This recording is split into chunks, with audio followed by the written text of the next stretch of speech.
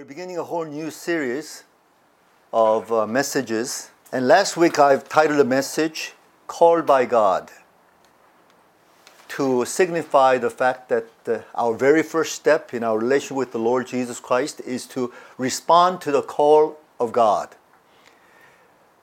The Lord calls us, He equips us, He sustains us, ultimately for the purpose of the specific commission that He has in store for us. Whether it be as individuals, we respond to that call, or as a corporate body, here and there. We must respond to the call of God and be well prepared for the commission of God. Today I want to talk about something that helps us to really center and be focused upon the most essential thing in Christian faith. The most essential thing in Christian faith is not a thing. It's actually a person. It's the person of Jesus Christ. Amen. When we talk about Christianity and the essence of Christianity, we're talking about the person. We're not talking about some organization. We're not talking about some doctrines. We're not even talking about some rituals, no matter how religious they may seem. We're talking about the person. God sent the person of His Son, Lord Jesus Christ. And the Son, the very essence of the Son, can be understood in terms of the message of the cross. Of course, Jesus did more than just die on the cross. He came, He was incarnated, He lived His life, He taught, He ministered, and then He died and He rose. But the cross is a way of integrating everything. You might even say His incarnation was the way of the cross as well. Because God was willing to become a human being, condescend to our level. And that's the way of the cross. His entire life was that of the cross. Okay? So today I'm going to talk about the theme of the cross. I've titled the message, The Way of the Cross. And the text is found in 1 Corinthians chapter 1, verses 10 to 31. And I will take this passage and break them down and systematically address the various issues that are present here. Let's begin with the context. What is the context that is given or presented by Apostle Paul as he wants to emphasize that of the way of the cross? From verses 10 to 13, let us read this text together. I appeal to you, brothers and sisters, in the name of our Lord Jesus Christ, that all of you agree with one another in what you say, and that there be no divisions among you, but that you be perfectly united in mind and thought. My brothers and sisters, some from Chloe's household have informed me that there are quarrels among you. What I mean is this: one of you says, I follow Paul, another I follow Apollos, another I follow Cephas, still another I follow Christ. Is Christ divided? Was Paul crucified for you? Were you baptized in the name of Paul? And we see right away that one of the major problems with the Corinthian church is that there is a division within the body. There are factions within the body. And this is a major concern for Apostle Paul, because one of the premier theology of Apostle Paul is that of the body of Christ. That we as the members in the community of Christ, we are like the members of a body. We are organic, and we are organic entity, a corporate body. And so a body cannot be broken into pieces. You cannot dichotomize the body. The body has to be whole. The whole thing about the body is that it is whole. It is one. And so Paul addresses this issue in practically all the epistles, and primarily in the context of the Corinthian church. Now, what causes factional division in a corporate body? Well, sociologists would say cultural differences would definitely cause faction or division. Sometimes it has to do with the economic differences, class differences. That would cause faction to happen. generational differences, gender differences, and perhaps ideological differences more than anything. They have a tendency of breaking apart a community. So in any social setting, in any real, actual setting that we know of, there are always groups, and we call them groupies when they become a little too much engrossed into their own organizations, or cliques. And these grouplets or cluster groups, they gather together because there's some kind of commonality which will draw them together. And what they do, each of these groups, they tend to accentuate certain distinctions. We are different from others because of this and that and so forth. And those distinctions become preferences, and they are oftentimes aligned to certain allegiances. And this is exactly what we see in the church in Corinth. There are a number of allegiances. Some say they are aligning to Paul, others to Apollos, others to Cephas, who is Peter. And some even adamantly say, we are aligned to Jesus Christ and Christ only. Now, who are these groups? And I'm going to try to define for you very simply. I think most of the scholars pretty much agree that the way Paul accentuates these figures, including himself, it is very clear that the church in Corinth or any other churches in those days would pretty much understand. Followers of Paul, who are these? What did Paul emphasize more than anything? How did Paul himself distinguish himself from other apostles? Well, I think these definitely are those Gentile believers who embrace the message of salvation by grace apart from law. Okay? And so they were probably saying, yeah, Paul is our hero because he's saying that we don't have anything to do with the Jewish laws anymore. We have our own religion now. It's the Gentile religion. And these are the people who probably gravitated towards Paul and lifted up Paul as a hero. Now, what about the followers of Apollos? Who is Apollos? We hear about him in Acts chapter 18, verse 24 to chapter 19, verse 7. He's from Alexandria, and Alexandria was a center of intellectualism in those days. He is addressed as a person with great intellect, fine sense of rhetoric, and he knew how to expound the scripture. In those days, that would be equivalent to our Old Testament. He had precision about Jesus, even though he did not understand beyond the baptism of John. It took Priscilla and Aquila to come and uphold him and to basically disciple him into the next step. He was accustomed to powerful confrontation with the Jews.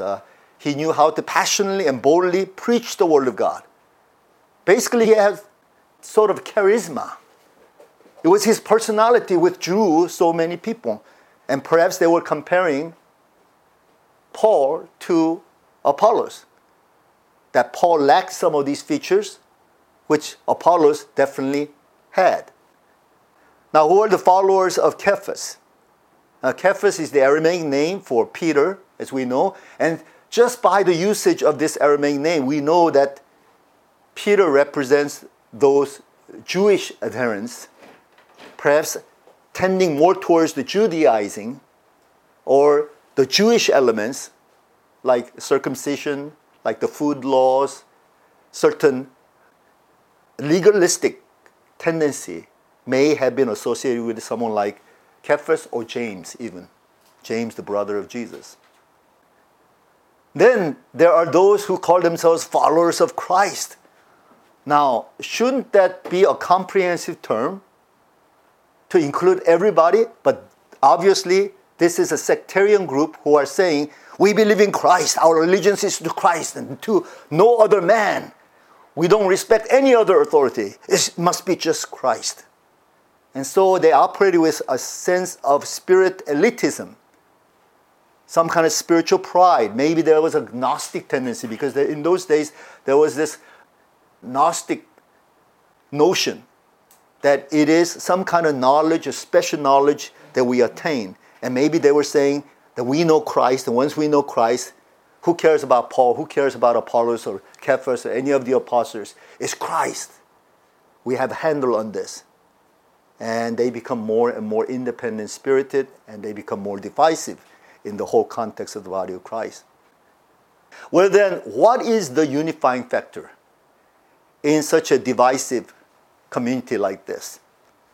Well, this is what Paul is going to address. And let me give you the summary statement, the concluding statement. That is, the only factor that can unite any sense of division or factions in the body of Christ is the pure gospel of Jesus Christ. I think that's taken for granted. But that gospel is sort of embedded in the message of the cross. Now, we hear about the followers of Christ. They obviously embraced the gospel of the Lord Jesus Christ. But did they embrace the cross that Christ represented? Perhaps not. More likely not. You cannot embrace Christ and not embrace the cross. Because the essence of Christ is embedded, or it is inherent in the cross. And so we're going to focus upon the message of the cross today. First thing I want to say is, based upon the text, is that there's power inherent in the message of the cross. Did you know that? In the message of the cross itself, there's power. The message of the cross may appear to others as some advocacy of weakness. Because who gets crucified? Usually those who are defeated. Those who have lost to the victors. They end up being victimized by hanging on the cross. And it is a miserable way of dying. And so it cannot be associated with power. You're powerless hanging on the cross. And it is not your doing. It is somebody else who has hung you on the cross and nailed you to the cross. So how can we say there's power inherent in the message of the cross? But this is exactly what Paul is saying. Let us read verses 14 to 17. I thank God that I did not baptize any of you except Crispus and Gaius. So no one can say that you were baptized in my name. Yes, I also baptized the household of Stephanas. Beyond that, I don't remember if I baptized anyone else. For Christ did not send me to baptize, but to preach the gospel, not with wisdom and eloquence, lest the cross of Christ be emptied of his power. Here, of course, Paul is not undermining the importance of baptism. Baptism signifies conversion and regeneration.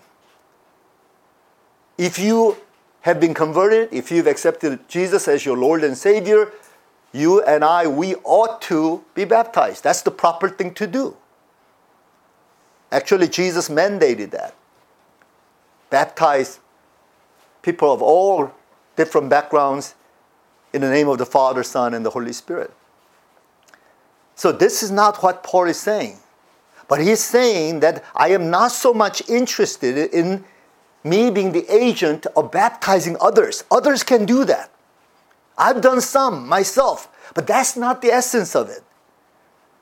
The essence of baptism has to do with the gospel. And it is the gospel of the Lord Jesus Christ centered on the cross.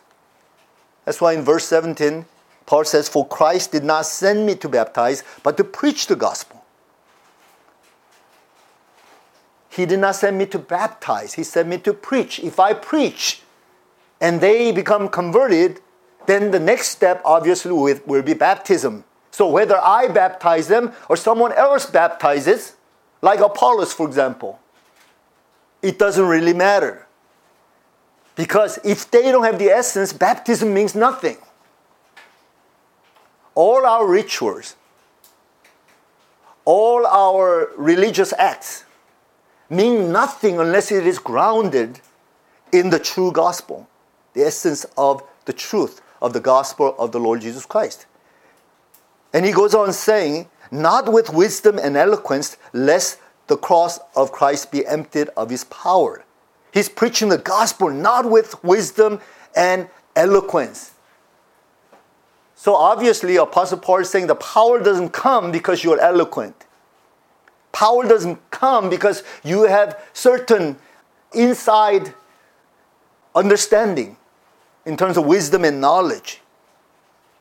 It has nothing to do with your style. It has nothing to do with your methodology. It has to do with the content. It has to do with the essence. It has to do with the raw message of the cross. And I totally believe this. I've seen preachers, when they preach the cross and they're faithful to the content of the cross, no matter their style, no matter their lack of eloquence or sophistication, it's very powerful. But then I've heard of speakers with great eloquence, great wisdom, but deep down inside, I don't feel like they really understand the cross. They don't understand the content of the cross. Everything seems kind of fabricated. There's no power in that. It's spiritually bankrupt. There's no weight or substance in their message because it's not centered on the cross. They don't understand the cross. But if we truly understand the cross and we deliver that gospel of the cross of the Lord Jesus Christ, there's power. We must believe that there's power. I preach homiletics or preaching at the seminary, and I emphasize being eloquent. I emphasize being grammatically correct and having logical flow of thoughts and even working on your style or presentation. I emphasize all that.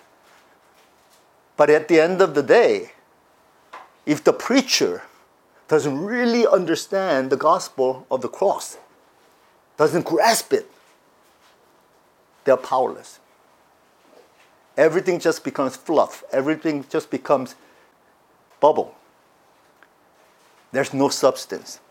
There's no essence. So remember, the most important thing in our presentation of the gospel is really understanding the essence of Christ that is found in the cross. If you understand that, then it's like having a nuclear bomb or heavy material, plutonium or uranium in your disposer. You have potentially a bomb that is about to blow. Okay? So it has nothing to do with the packaging. It has nothing to do with the style. It doesn't have anything to do with the casing. It has with the essence. And that's what Paul wanted to get across to us. Second thing I want to say based upon this text is that wisdom is also inherent in the message of the cross. Paul is not only emphasizing power, he is also emphasizing wisdom. There's tremendous wisdom in the message of the cross. But this is not the way the Jews and the Greeks understood the cross. And so let us read verses 18 to 25. For the message of the cross is foolishness to those who are perishing. But to us who are being saved, it is the power of God. For it is written, I will destroy the wisdom of the wise, the intelligence of the intelligent I will frustrate. Where is the wise person? Where is the teacher of the law? Where is the philosopher of this age? Has not God made foolish the wisdom of the world? For since in the wisdom of God, the world through his wisdom did not know him, God was pleased through the foolishness of what was preached to save those who believe. Jews demand signs and Greeks look for wisdom, but we preach Christ crucified, a stumbling block to Jews and foolishness to Gentiles, but to those whom God has called, both Jews and Greeks, Christ the power of God and the wisdom of God. For the foolishness of God is wiser than human wisdom, and the weakness of God is stronger than human strength. Amen. I wish I had all the time in the world to expound this text in depth, but I don't. But I don't think it's necessary in this setting for me to do so, because you clearly understand that the gospel of Jesus Christ and the cross may sound foolish to people who do not know Christ. But it is an amazing revelation of truth for those of us who have accepted Jesus Christ and who are saved. Verse 18, for the message of the cross is foolishness to those who are perishing, but to us who are being saved, it is the power of God. Of course, it's foolishness to unbelievers because they don't understand it. They don't understand the significance of it, so they are not drawn to it. They're not grasping it. Therefore, they will find no salvation. But for us believers, it is powerful because the message of the cross, as we understand it, we embrace it, we are saved by it, and we are sanctified by it. And this is what Apostle Paul is saying. That it may be something like foolishness to others who do not understand, but it is like the greatest wisdom and power for those of us who believe. In verse 22, Paul says, Jews demand signs and Greeks look for wisdom.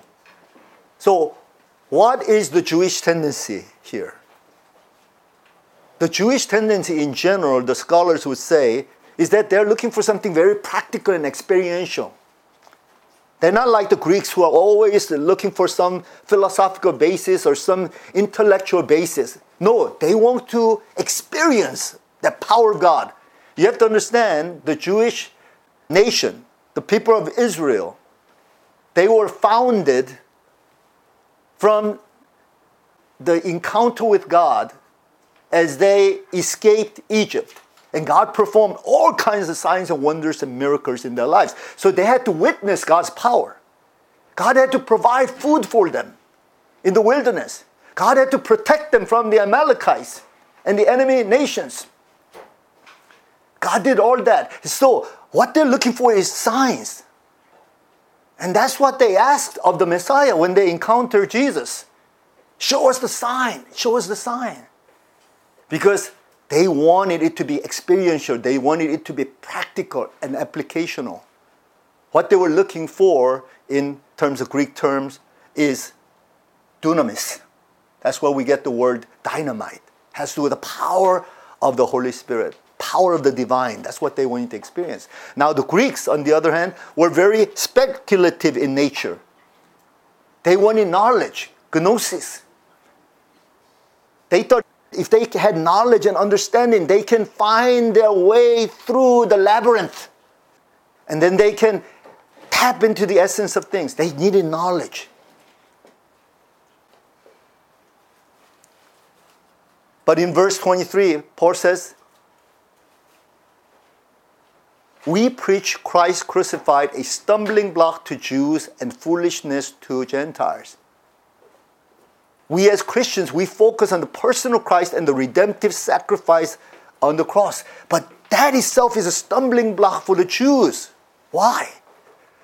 For them, they cannot understand how a dying and suffering Messiah could possibly save them. It's not practical. He's weak. He's helpless. He's defeated. He's dead. But then they have a hard time believing the message of the apostles saying, He has risen from the dead. It takes tremendous amount to believe that a dead man could possibly rise. And besides, being hung on the cross was cursed to them. How could this be something that will be practically beneficial to the Jewish community? They could not understand it. That's why it became a stumbling block for the Jews. For the Gentiles, it was foolishness because they could not understand how the divine one can come in the bodily form, in the flesh, and bleeding and dying. That could represent divinity.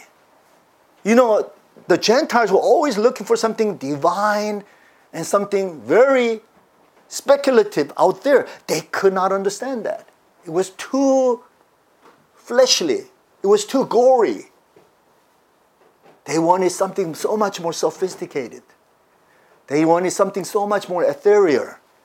And the message of the cross sounded so crude. But Paul says in verse 24, but to those whom God has called, both Jews and Greeks, Christ the power and wisdom of God. Why? Because Jesus' death on the cross has a way of redeeming us. Jesus sacrificing himself on our behalf, him substituting on our behalf, is going to cause redemption for us. And through his death on the cross, he is defeating the power of sin, the power of death, and of course the power of Satan. This, Paul says, is wisdom, which cannot be appreciated by those who cannot believe. Those whose eyes are not open, those whose hearts are not enlightened, there's no way they can appreciate the cross as the wisdom of God. But I can appreciate it because I came to the Lord in 1982, March of 1982. I know that specific day, specific event when I came to the Lord. I have been seeking God in my own terms before then. I grew up all my life in a Christian family, but when I was into arts in the New York City, that was when I felt like I had a lot of liberty not to go to church anymore. So I didn't go to church as often as I did. Occasionally I'll go, I show respect. Sometimes I'll visit a Roman Catholic cathedral and, just show respect to God. But I didn't have any relationship with the Lord Jesus Christ. I was searching for my own salvation. And as an artist, I was searching for it as a philosopher would do. So I was into all kinds of philosophies of life. And as a philosopher, I was looking for a way, and I thought, this is a very sophisticated way of thinking. Yes, I think I can be enlightened. Yes, I think that may be the truth. I had all these speculations. I had all these notions of how it can be God. But the thing about philosophers is this. They operate on the premise of liberty and freedom to choose and pick and think however they want to think. They don't want to be told how to think. That's the way of the philosophers. But when I came to that point of crisis, when I humbled myself before the Word, and I began to realize that there was only one prescription for me, and that is through Jesus Christ, his death on the cross, that I must embrace that. No more would I rely upon my own freedom to choose, but simply to receive the grace that God has given unto me through Christ dying on the cross. I came to that terms, and I came to realize that's what relationship with God is about. Doing it in his term, not my term. Not me deciding what are my choices in this matter, but asking the Lord, what is the way of salvation that you have provided for us? And God clearly showed me from the Word. It is through my Son, Jesus Christ. It's through the cross. Accept it. That is the only way, because every other way is the way of death and destruction. So for the first time in my life, I decided to humble myself to the prescription of God as given in the Word of God. And I realized once I embraced it, I began to see, I began to open my eyes and understand all kinds of wisdom that is only found through my allegiance to Jesus Christ and the message of the cross. Yeah, so today, when I and you, we see the people of the world, they think this is foolish nonsense. You see people demeaning Christian messages, demeaning our Christ, demeaning the cross. But there's wisdom in that. And it takes faith to believe that there's wisdom in the cross that leads to salvation. There's power in the cross that has the potential to transform our lives. Well, that leads me to the third point, and that is facing the cross. There is a demand upon us. There is a challenge granted unto us that we be humble enough to embrace what God has in store for us through the cross. In other words, humility is demanded by the cross. when we encounter the cross, we must be broken of all our pride and self-sufficiency. All our insistence upon this way or that way. All our fabrication of so-called truth. And we must humble ourselves at the foot of the cross. Verses 26 to 31. Let's read this out loud together. Brothers and sisters, think of what you were when you were called. Not many of you were wise by human standards. Not many were influential. Not many were of noble birth. But God chose the foolish things of the world to shame the wise. God chose the weak things of the world to shame the strong. God chose the lowly things of this world and the despised things and the things that are not to nullify the things that are, so that no one may boast before him. It is because of him that you are in Christ Jesus, who has become for us wisdom from God. That is our righteousness, holiness, and redemption. Therefore, as it is written, let the one who boasts, boast in the Lord. Well, God has called the Corinthians, and many of them were perhaps from the slave population. This is a fact, that the people of lower class and even of the slave population, they were drawn to the message of the gospel. Just like in Jesus' days. It was the people who are often considered non-privileged. Those people at the fringe. Those who are marginalized. Those who are outcasts of the society. Those people who felt like they had no place in the society. They were the ones who gravitated toward Jesus. As a matter of fact, those people who were of the aristocratic, the elite of the society, they had the greatest problem with the Lord Jesus Christ. And that's why Jesus once said that it's very difficult for a wealthy person or a privileged person or someone who thinks he has so much, whether it be knowledge, money, status, fame, they got too much to surrender all that.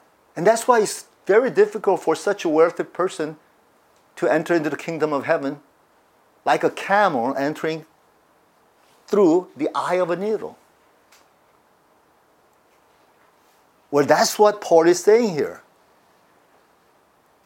And he's reminding the Corinthian church that most of you are from humble backgrounds. I'm sure there were those who are from the elite, those who are of aristocratic status, those who are of the intellectuals, those who have all these prestiges. But basically, the people, the common people, were of humble background. They were not wise by human standards. Maybe in today's standards, they didn't have the college degree or something like that. They were not influential. They didn't have the status. Maybe they're just working people. Perhaps more than white-collar workers, they're blue-collar workers, working in the factories, working in the shops, trying to make their ends meet. They were not of noble birth. They got no inheritance to claim. They got no backing of their parents to fund them, to elevate them. They had nothing. And maybe that's why they can go to Christ. Because Christ may finally establish some kind of sense of esteem for them and elevate them in their social status. So what God is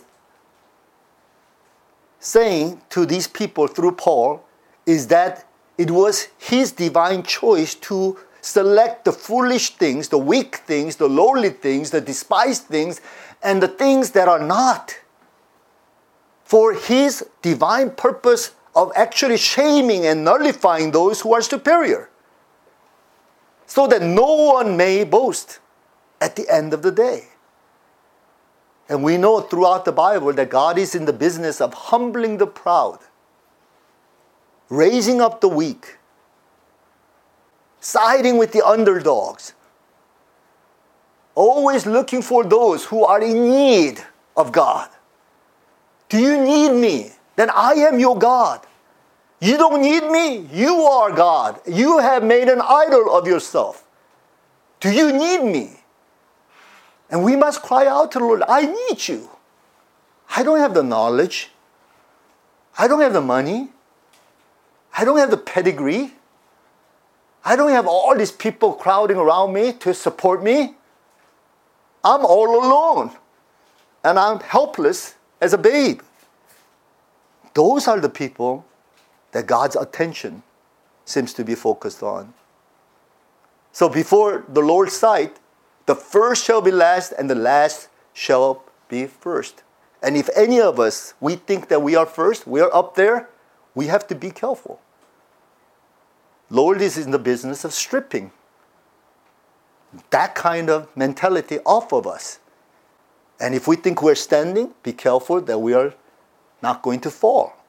If we elevated ourselves at a high status, just be careful. The Lord can topple that down. That's why it's always wise as Christians to stay humble. Because God is in the business of getting rid of all forms of pride. Why? So that only one can be exalted. And that is the Lord Jesus Christ. In Isaiah 55, verses 8 to 9, I love this text. I'm sure you're familiar with this. My thoughts are not your thoughts, neither are your ways my ways, says the Lord. For as the heavens are higher than the earth, so are my ways higher than your ways, and my thoughts higher than your thoughts. God's thoughts, God's ways, the way God operates, His philosophy of life is completely opposite of how we do it as human beings. And we think making it and rising to the top and holding that fortress, that's what the name of the game is. But according to Paul, who really understood the mind of God, that's completely the opposite. As a matter of fact, those people who are up there, and he's talking about even Christians. He's talking about 21st century Christians like us. If we think we're up there, be careful. Because that can lead to your pride. That can lead to your self-sufficiency. And God may topple that down. And we have experienced that. I have experienced it in my own family of being toppled down. Because we became too arrogant, too sufficient, too comfortable. Thinking that somehow, we got it all right, and that's why we are privileged. The Lord's saying, be careful. Be careful where you started, from the bottom up. Stay humble. That's the safest place to be. Why? Because the lower you are, even if you do fall, you will not get hurt as much. You build a high tower and you do fall, you're going to be crushed. You're going to be shattered. And so I'm reminded constantly of, based upon texts like this, where am I? Have I become too self-sufficient? Have I become too arrogant? Do I think that I'm up here? And perhaps as a theologian who's constantly involved in theologizing about, God's ways, theologizing based upon proper doctrines and so forth, it is easy for someone like me to become arrogant, intellectually speaking. I have the degree. I've written thesis. I got a doctorate. It's very easy for me to be arrogant. For those who have money, it is so easy for them to get arrogant because, they think that money will provide for all their needs. We got plenty of money piled up in our bank account. We've invested it and our stock is rising and everything's going great. Yes, it is so dangerous for those who are wealthy thinking that they have it all. Okay? And then there are people who are very privileged. They've never been poor, they've never suffered, and so they have all the privilege. They're living in the comfort zone. They have to be careful as well. Because who says that we deserve, all that while the rest of the world is suffering, not having that. So we need to change our way of thinking. And so finally, I want to just say this, that it's all about causing us to become more and more dependent on Christ through the cross. That's what this is about. so that God gets rid of all forms of pride. He shatters all kinds of towers of Babel, and he levels the ground so that there is only one who is exalted, and that is the Lord Jesus Christ. In verses 30 and 31, it is because of him that you are in Christ Jesus, who has become for us wisdom from God, that is our righteousness, holiness, and redemption. Therefore, as it is written, let the one who boasts, boast in the Lord. Amen. So the cross points to Jesus Christ as the only way and the means to our salvation. It is because of him that you are in Christ Jesus. Jesus is the means for our incorporation into his body. We cannot enter into the body of Christ apart from Christ and what he has done for us on the cross. He has become for us wisdom from God.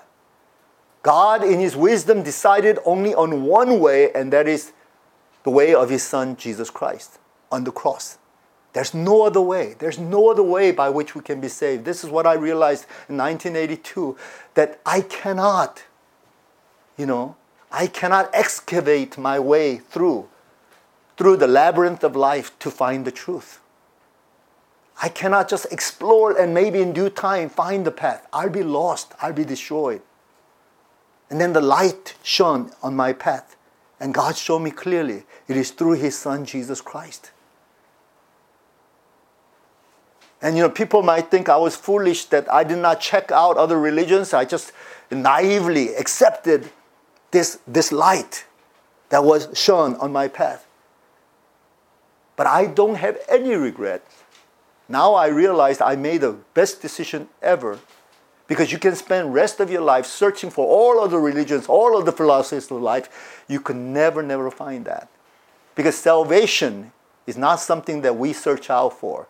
Salvation is something provided by the revelation of God. He shines the light. He shows us the path. He points and through his signs, and he says, walk in this. This is the way of salvation. That's why Jesus is the wisdom from God. And that Jesus has become our righteousness, holiness, and redemption. That is, everything that Jesus did was for us. He became our righteousness.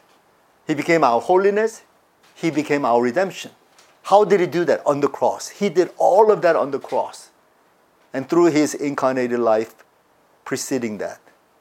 And therefore, as it is written, let the one who boasts, boast only in the Lord. So Jesus Christ becomes our own boasting. I'd like to challenge you, even this week. Take an inventory of your life. Inventory of your mind and your heart. All the resources that's given to you. Everything that you have. Your possessions. Even your ministries. All the ideas, the visions. All that you have. And ask this question. Is my boast only in the Lord Jesus Christ? Or am I boasting of my intellect? I'm boasting of my financial security? Am I boasting of, all these people who have gathered around me, who are hoisting me up, lifting me up? Where is my boasting? You see, Jesus is looking for people who have nothing, so that they can only boast in the Lord. But sometimes I'm afraid that someone like me, or maybe you, we have too many things that we boast of. We have too many things that Jesus has kind of hidden, and he's just one of the boast, but not the only boast. And that's what Paul is saying. May there be nothing else that we would boast about. Not about our intellect, not about our health, not about our relationships, not about our ministries. Nothing. Not even the favor of God. That is not something that we should boast about. Our boast should only be in the Lord Jesus Christ. And so we need to take a good inventory of ourselves, even this week, to see whether there are other things that we are boasting about that has no place in our heart, in our lives, except that of the boast of the Lord Jesus Christ. Amen? Amen. Amen. And I believe if we can understand this, and if we can all be truly centered on Christ and the cross, which contains the basic essence of Christ, then I think this is the way to unification. Because the unification can only happen if there's only one allegiance, not a bunch of allegiances. And so if we can all be centered on Christ, whether it be in the church setting of different ideas and different backgrounds coming together, or whether in the family between husband and wife, as we studied in the book of Ephesians. If we can all be aligned to Jesus Christ, I believe that is the key to unification. Unification in any context that we could possibly think of. Amen? Amen. Amen. Let's pray.